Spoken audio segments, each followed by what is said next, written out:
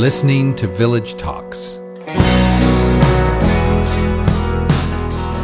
All right, well, you are listening to Village Talks, and I am your host, Mark Clark, and I am here with Peter de Boss. Peter came all the way from Amsterdam to sit with us just for the sole purpose of sitting with us, right, Peter? Right. Okay. Yeah. All right, so Peter, I want to dig in. Peter is sitting here because he's got an amazing story. God's done some awesome things in his life, and so I wanted to, part of this whole Village Talks idea is to do podcast shows with interesting people who've lived life and just have honest conversations with them. And so we're here with Peter, and him and I have been chatting over the last couple of years. I guess we've known each other for how long? Yeah, know each other is actually a strong word. 3 years. Okay. So how did tell her how did that? Why do we even know each other? I'll explain this. First, I'll explain this very defensively. There's a friend of me in Amsterdam Crossroads Church, International Church. So it's English speaking. And that's the church you go to. Yeah, right? well, in that time. Okay. So and then she told me, hey, my brother Joost, he's a guy that worked with Mark Clark in Vancouver. Right. I'm sorry to hear that. Yeah, and actually she said, you should listen to this sermons. It was 2010. Right. So we had just started Village. Yeah, you just started Village. And I remember because the first sermon I listened was about Ruth, the series of Ruth. Yeah. And it was a Boaz, and you were shouting like, I don't know, man. You were shouting so much that when I heard it for the first time, I thought, no. We in the Netherlands, we don't like shouting pastors, Right. I just Not listened sure they 2 like minutes. shouting pastors in Canada.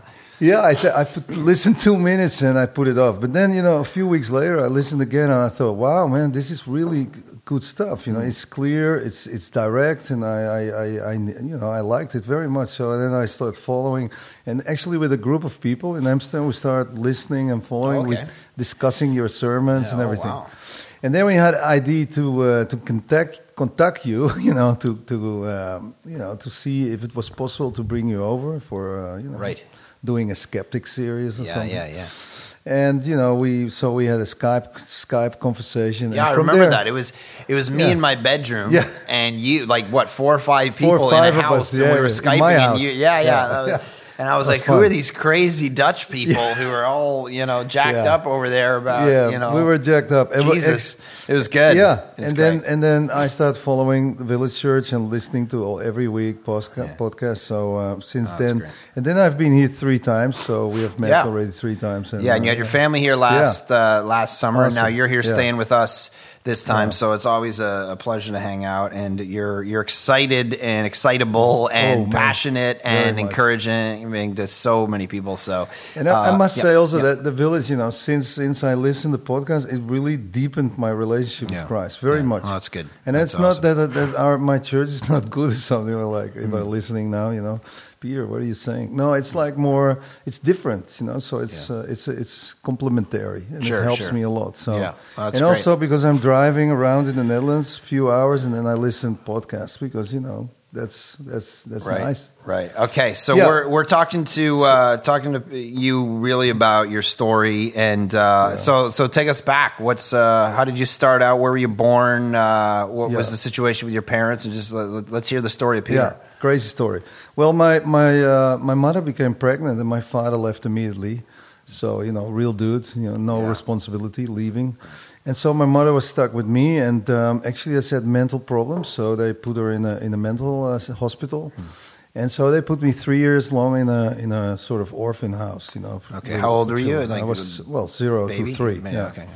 And my mother was taking care with brain shocks, like from the movie One Cuckoo Over Cuckoo's One Flew Over the Cuckoo's Nest, right. And with Jack Nicholson. They were doing like brain shocks. Yeah. And so it made her worse. So her whole life she went into this kind of hospitals, So in and out, a few months in, few months out, and it actually went on. But when I was 3, I came out and she took care of me. She had a little job, and everything was fine actually, until I had a second father. So my mother remarried, and that was awesome in the beginning. I had a father. My mother said, you run out on the streets and you were telling everybody, I have a father. I have a father. I was so happy, exciting. And my second dad was like, he loved it. He had a son. He took me to all kind of activities, and it was awesome. But 2 years later, I had my stepsister, and from that moment, I was 10 years. Actually, he started. Thinking, hey, I'm not his son. I have my own daughter now. Right. So he started, in the beginning, not loving me anymore, and then it went worse to worse. And actually, he was starting to hit me, and abuse me mentally and physically. And I decided to be on the streets. So we are living in Amsterdam, and I was like, in a sort of group, So how old were you at this point? Yeah, 12. Okay. Robbing cars, stealing cars, drugs already in that age. So that was in Amsterdam. That was not very difficult to get. So it was just like not going to school, and then at a certain point there was one guy of the group that was caught for a murder, and actually they all took us in, and the whole group fell apart. One guy got caught and was in jail, I think, forever. So, and they were all older than I was. And actually, I was, sitting on the street, and I saw this American basketball player shooting by himself. Yeah. And he said, "Hey, play with me." And then I started playing with him, and I was like, with my eyes closed, I could shoot it in. So he said, "You are talented, Peter. You should play basketball." And I started playing basketball. I was like, how tall are you right now? Well, just so people get a picture. Not that tall. But wow, you're six something. Yeah, well, I don't know. I am 190. I think it's 190 centimeters. Is that what you're doing? Yeah, centimeters. Right, I don't your know weight. I'm just I was a shooting guard, so position like small guard. Right. And, so you're playing basketball with this guy. Yeah, and then I was talented, and I was like 1 year later I was playing in the national team under 18, youth team, and it was. So what he do? Sorry, you're on the playground. Yeah. He takes you under his wing and he starts training you, or what? Yeah, he started training me, and then he helped me to find a club. I could not afford it and everything. It was like living in a ghetto, and he just helped me, give me shoes, give me a ball, and I was like pumped about basketball. It saved my life actually in that moment.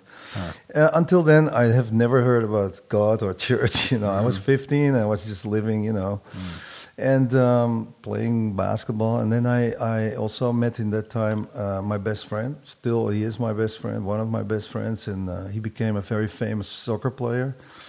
And we were buddies, and it helped me a lot to focus on sports, and not go on the streets anymore.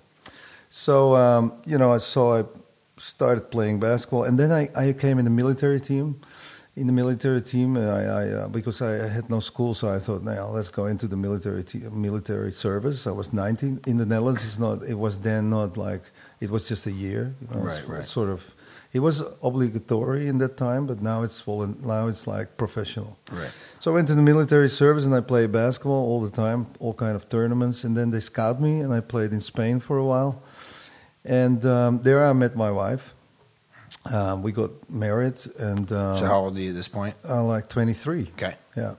So we went back to the Netherlands, and I had to find a job, because in the Netherlands playing basketball, that is not bringing a lot of money. Right. Because it's just if friends are looking, your parents or friends are watching games. And so I came into a hospital to clean instruments of operations. Just for extra money? To have an income and then play basketball at the same time. So both things, like part-time job. And actually, I came in the operation room, and there was this boss, and she was interested in my story and said, "Wow, you don't have education, and you like to do something." I was liking the script nurse role, so being in the operation, helping the surgeon, and so I was the first one that get dispensation to enter in the study. So that was amazing, and it was like a miracle. And I did this 3-year study. I became a script nurse in cardiac surgery with 1 more year, so I did 4 years of study. And actually, for many years, I worked as a script nurse. And besides that, I did a lot of sport things. I was managing a basketball team and all kind of things. And I forgot to say that when I was 23, in the same time, I was entering the study. I had this success of going into studies for the first time in my life. I was walking one day on the streets in Amsterdam, in the center, and there was a big plate outside the hotel. It says, "Here speaks Nicky Cruz." Now, Nicky Cruz was a guy, and I didn't know who he was, so I just was curious. I went in, and I sit in the back in this big place and full of people, and so he was sharing his testimony that he was a gang leader in the from the Mau Mau. Nicky Cruz is for those of you who don't, he's a well-known evangelist. Yeah. He goes and tells his story. And was he connected with David Wilkerson at some point? Yeah, right. Because he was preaching on the streets in New York. Right. And then he was a gang leader, and then he became Christian. Through David Wilkerson's ministry? Yeah. Okay. And he threatened him to death, Right. It was really crazy. You should read the book. So Nicky Cruz is actually part of the story of the cross and the switchblade. Yeah, well, he's the main dude. Yeah. Okay, gotcha. Yeah. So he was a gang leader of the Mau Mau. Right, that's right. Okay. So he was sharing a story, and I felt a bit like, I understand his story and everything. And at the end of his when he was finished with his testimony, he asked, people want to give their life to Jesus, and then lots of people went to the front, and then he waited a long time. He said, "There's a dude in the back. He doesn't want to come, but he feels that," and it's true. I felt, but I was looking around me, and I said, "Hey, there are more guys in the back, So it ain't me. I'm feeling something, but it ain't me, bro. I didn't want to go, But at the end, I went, and I went to the front, gave my life to Jesus, although I had no clue what it meant. I had no idea, and so he prayed with all of us, and he prayed with me, and he said, "Man, God has a special plan for your life." And I'm like, "Well, wow, that's nice." But,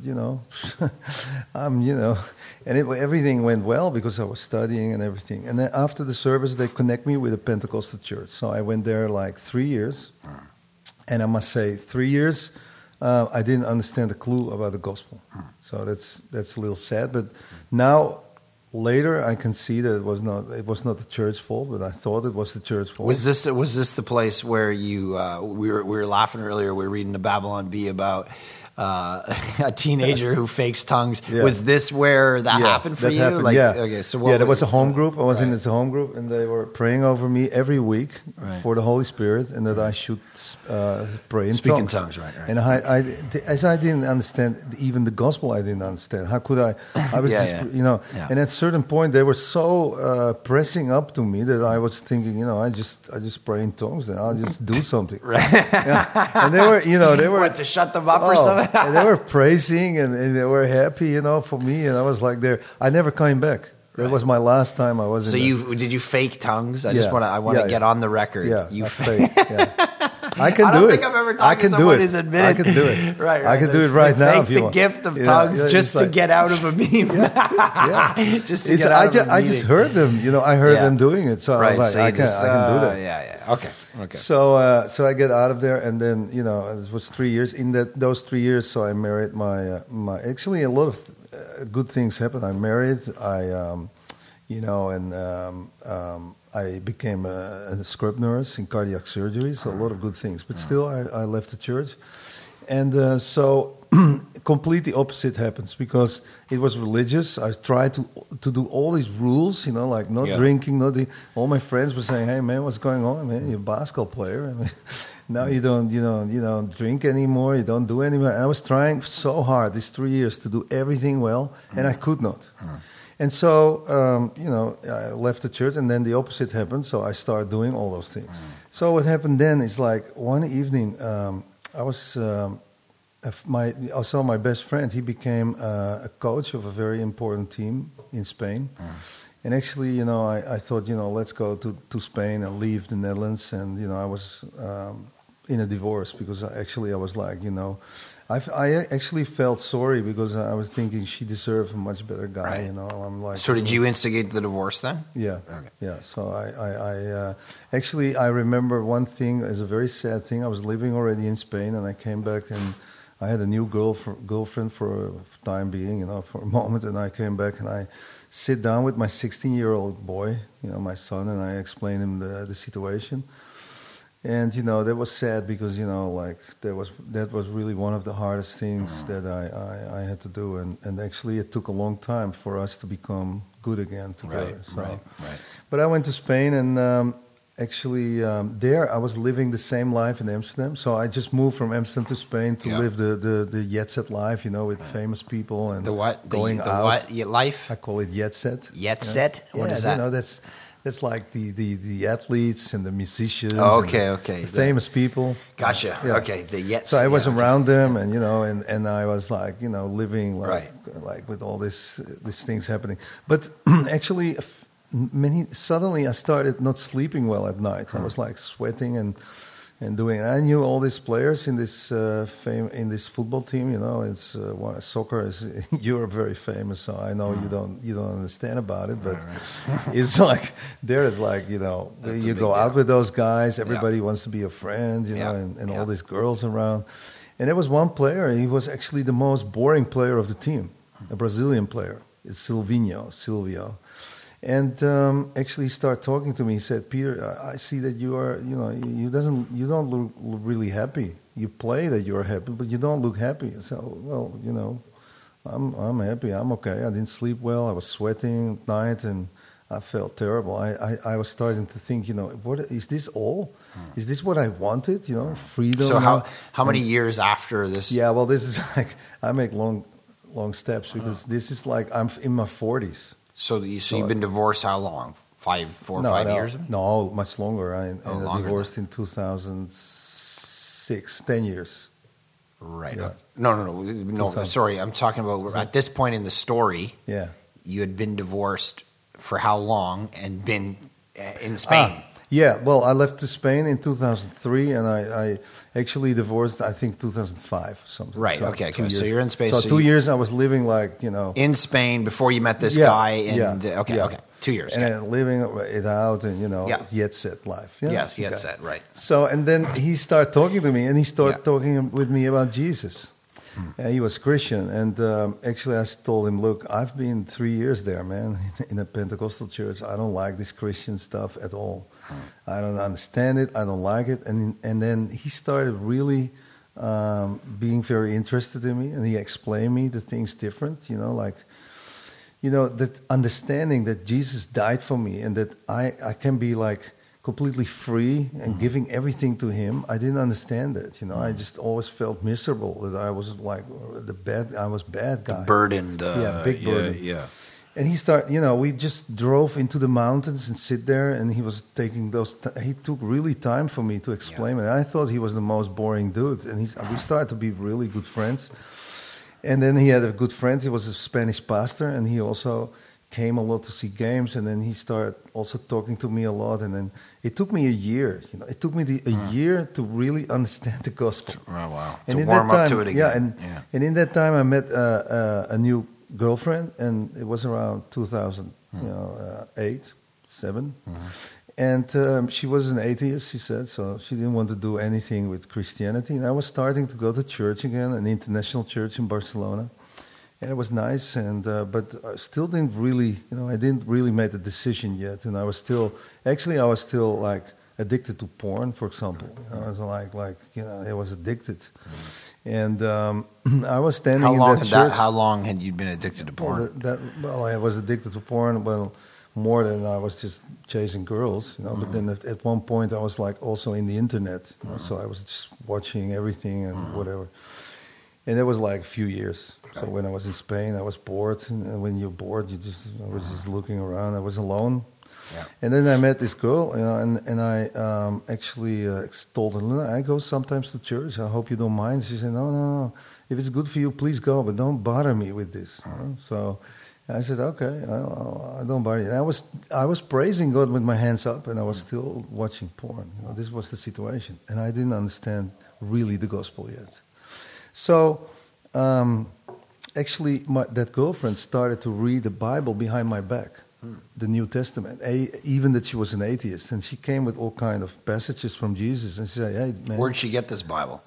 Yeah, my Bible. From It you. wasn't She's my reading home. yours? Yeah. Right, right. And she was moving in with me. We were just living together. Right. So you're living together. You're Yeah. going to church. Yeah. She stays home. She's sneaking a little Bible time, and you're up there. Right. And she's reading the New Testament. And she came with all these words and all this. And I said, hey, don't bother me, man. I know I'm not doing all this stuff, but I'm learning. Oh, so she started saying, hey, she I'm said, reading this in the gospel. You don't do this. You don't do this. Jesus says this, but you don't do it. Oh. But in the same time, as she was atheist and she hated it, everything, she started understanding the gospel like way quicker than I did.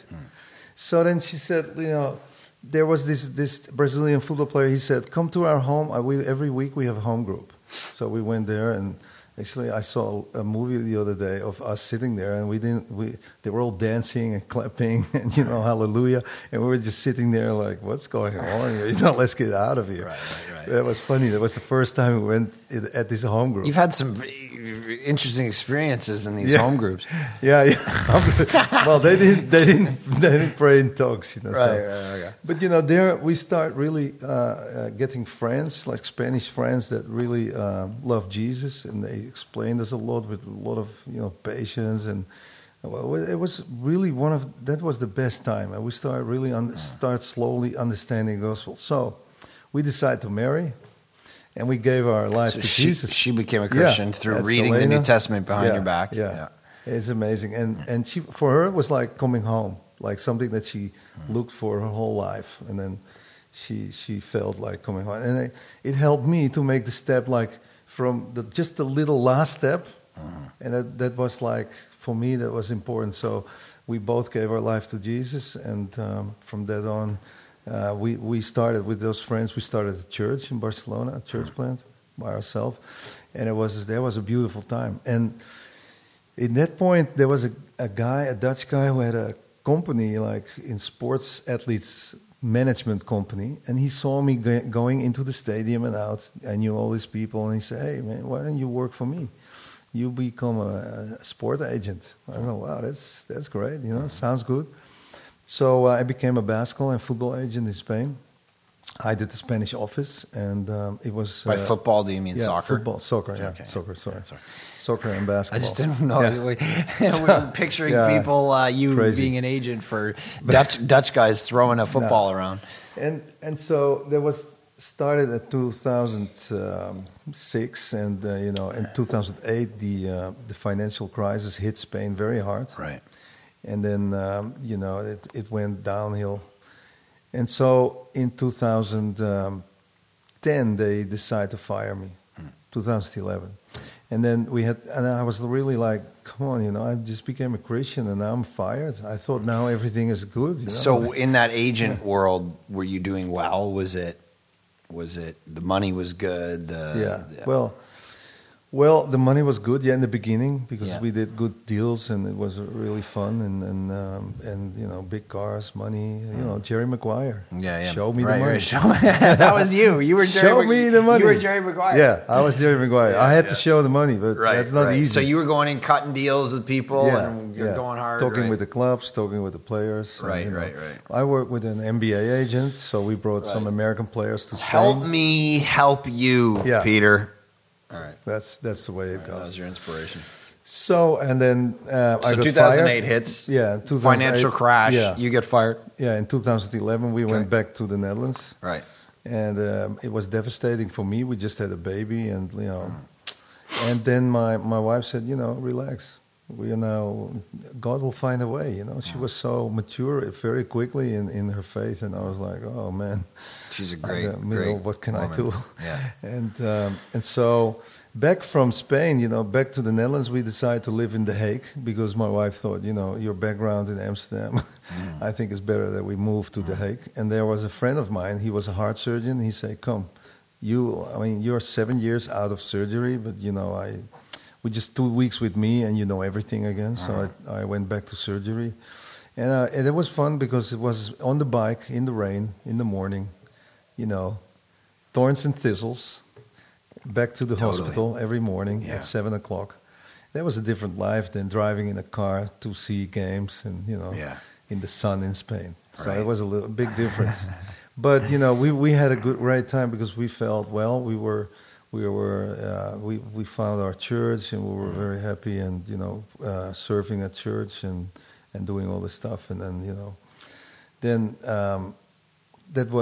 then American company came, and I'm working now for an American company, and it's actually as a specialist in rhythm heart surgery. So I'm teaching now heart surgeons how to do minimal invasive techniques for atrial fibrillation. That's a rhythm problem of the heart.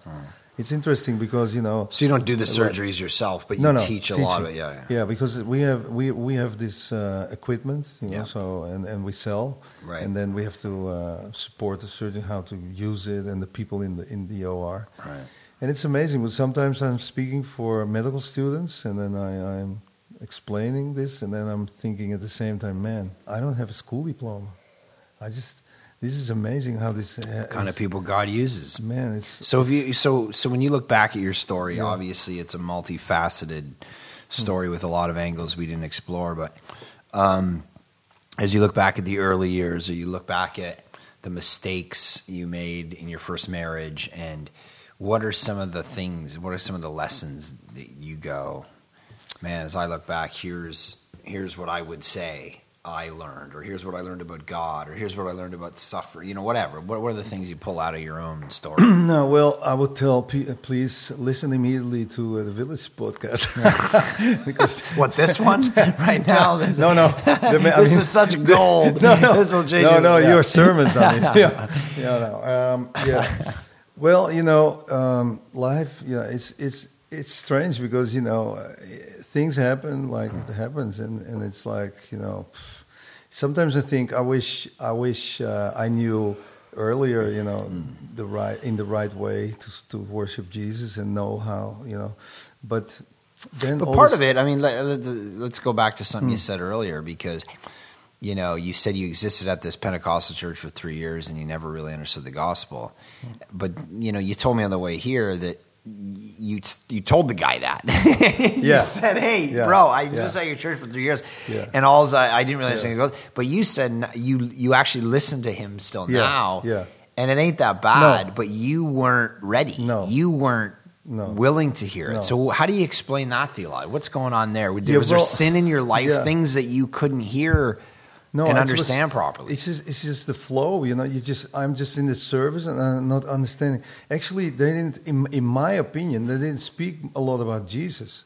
Right. It was just like a lot of, principles for life. Repent, you go to hell if you don't do this and that. And I was just terrified, It's like your stories that you were in this campfire and they will say, "Hey, I throw you in." Right. Well, it wasn't quite that intense. I mean, worst camp ever. We'll throw you into this fire. Yeah. Unless you accept Christ. Wow. Well, then you accept the camp Christ. was shut down about 3 weeks after that, never to reopen. It wasn't quite that intense, but it's right. It was a lot of fear. It was a black church. It was very, very, very like a lot of worship and shouting and screaming and dancing, and it was awesome. But it was like there was nobody like really explaining me about Christ. Right. And now, indeed. 20, 30 years, I don't know, later, a lot of years later, I listened to his sermon, and he's now 70 whatever, but he's still preaching. And it's like he's preaching about Jesus, man. It wasn't focused on Jesus. It was like if he didn't do it then, or I didn't hear it. So sure. And I think it's the last thing. So I wrote him. Yeah. I wrote him. I said, "Look, I came to your church. You baptized me. You married me." And and actually I was in this flow and I did all these things, but I remember he sat down with me and said, "Hey, you guys have to marry." Right. And we just then marry. You got to make it right. So right. we just think, okay, we do that then. Right. But it was not really explaining why, So, and we just baptized. What about when you go back to Nicky Cruz or your teen years where you're out on the street? What are the stuff you take from that? About God or His grace. I just picture you in a story like that, looking back, going, "Man, how did I get here? He was in it. He took me. He saved me from this situation. That your buddy who got who murdered someone, and you get taken in, and you get let go, and you bump into a basketball. Like these are all Yeah, it's such yeah. marks of grace in When- your. yeah. He's hunting you. He's, Yeah, it's amazing. Yeah, when you look back, I think all these things happen, so that to make attention on him. But I Yeah. didn't see it. But I Right. didn't grow up like I've never heard about Christianity. Right, It's like, right. for me, that was like something weird, something strange. Right. I remember after church, also in the Pentecostal church. I mean, we went into the tram. It's like metro thing. Yeah. And we just sit with this whole group, and they start singing and jumping, and I was like, oh, and I was ashamed, I was Right, like, right. oh man, I got, because if you don't understand the gospel, Right. then you are ashamed. Because now I understand that I'm not ashamed anymore. So I am totally free because I know that Jesus was not ashamed on the cross for me. Yeah. And then, so that's the big difference in thinking. right. So I was just looking like from the outside. I wanted to be, actually my desire was I want to be a Christian then when I was young, and Right. had all this trouble, and I had no mother love, and I had no father, so I actually wanted this father love, Right. this attracted me, but I never experienced that in that church in the first time. Now I experience it, but I didn't experience it then. So for me, that was really, really like, it was a sort of deception. I expected much more, and it was just feelings. I didn't think about theology. I didn't Right. think about. So what now? You got. Tell us about your family scenario now. Yeah, well, it's wonderful. We married, and then we had a little baby girl, and now we have a boy as well. So my daughter is 6, and my son is nearly 2. And we feel very blessed, man. And actually, since 2 years, I'm a volunteer speaker for IGM, International Justice Yep, Mission in yep. the Netherlands. Because suddenly it hit me that because I experienced also injustice in my youth. And then I thought, I listened one day to a speaker. Actually, he was from Canada, a speaker from IGM. He was in our church. And I thought, wow, man, this is horrific. And I felt like, This is the I same have to do IJM we're a something. part of Yeah. as a church as Yeah. well. We support them, and you're actually Awesome. on. Are you on their board or No, something? I'm You're I'm you're a volunteer speaker. Yeah. So they That's phone great. me and they send me to churches or to students, Yeah. to universities. That's what our golf tournament's raising money for this year. So, Amazing, great. yeah, it's great work. that's- So you're doing that. Yeah. You're working. You got your family. Tell us about Amsterdam. What's interesting about that in regard to Christianity and church life? You go to a church right now. It's a church on mission. It's Yeah. reaching people for Jesus. What is it? I assume it's pretty spiritually It's a pretty dark. very difficult. place. Amsterdam and the Netherlands. The Netherlands is very difficult. First of all, big part of the Netherlands is very conservative, like old-fashioned. They dress up with hats and go to church in a certain part of the Netherlands. And Do they wear like wooden yeah. like shoes? Yeah, and yeah. Clip Well, clop they're- on the they're way very- there. So it's very it's I won't say boring, but it's a little different. It's Right, different, right. So, and then Do we you have, guys play a lot of like Settlers of Catan and that kind of stuff? Is well, I that- don't know. I don't go to those Dutch churches. Blitz. So I don't know what they're doing. But I think it's an organ only. This old big organ. Yeah. But no, in Amsterdam it's difficult, and it's. I'm actually part of an international church, so that's Right. nice because it's a lot of expats. The Netherlands is full of foreigners, and so it's beautiful to have all these people in the church. And, Yeah, that's good. And Crossroads Amsterdam has like 1,500 people, members, and we are now part of Crossroads The Hague because it's our neighbor. It's in our city, and I think it's good to have your church near, local church. It's Yeah. important. So for home groups, TT formation, like the TT trios, what we do, and all those things is important to have near. So Yeah. when we see my friends, my brothers, we just say, hey, on the beach, 10 minutes, okay, we have an hour. And you and your wife are very evangelistic. You're very Oh focused yes, on. Yeah. my That's wife awesome. is like doing a lot of like in our neighborhood. She Yeah. speaks to all the women there, and Yeah. it's interesting because now we see that God brought us to the Netherlands, and there's reason for it because Yeah. there's a lot of women sure. that one is like just divorced, the other one just had a miscarriage, and she's like pastoring to those women. It's like Right. it's Yeah. amazing. It's great. God has you. And there. also on a school of our daughter, so we're just there, and I'm Right. speaking to every surgeon that I meet. And you're preaching now. Yeah, well, Right, yeah, every once I in have a the while. opportunity to once Yeah. in a while preach. Yeah, That's good. that's nice. Actually, I love doing it, although it's very difficult. I admire you pastors, man. I mean, I got an assignment like I have 2 months to prepare a sermon. Right. I mean, that's great because like this, I dig into the text and I listen to sermons and I make my own. Then with all this information, make my own sermon. But it's like it's nice because you get into this subject very much. And learn more from the Bible, and that's very important. So, Peter, I look at your life. I see ministry ahead of you in whatever capacity, whether that's formal stuff later in life or whatever. And one of the things I take away is, and I don't think you mind me saying this because you're going to be preaching on it in a couple of weeks with Jonah, but you weren't necessarily a good guy. No. Right? No. And God has saved you in spite of yourself. Yeah. And he's using you now in a way that you could, when you walked in to listen to Nicky Cruz preach, you probably never imagined you at the front of a church like that with the microphone preaching to people. Crazy. And it's crazy what God does. Yes. So it's amazing what he does and the kinds of people like you and I that he uses. Yeah. And I think that's the main deal here. We serve a very powerful God who's got a plan. Yeah. So, I also want to say something because of today's sermon. I listened about the tree and the fruit, and I was at this period that I was like, addicted to porn. And actually, I didn't have a clue, and I was like praying, I'm sorry, I don't do it anymore. And then I went to church and praised God again, and then it happened again.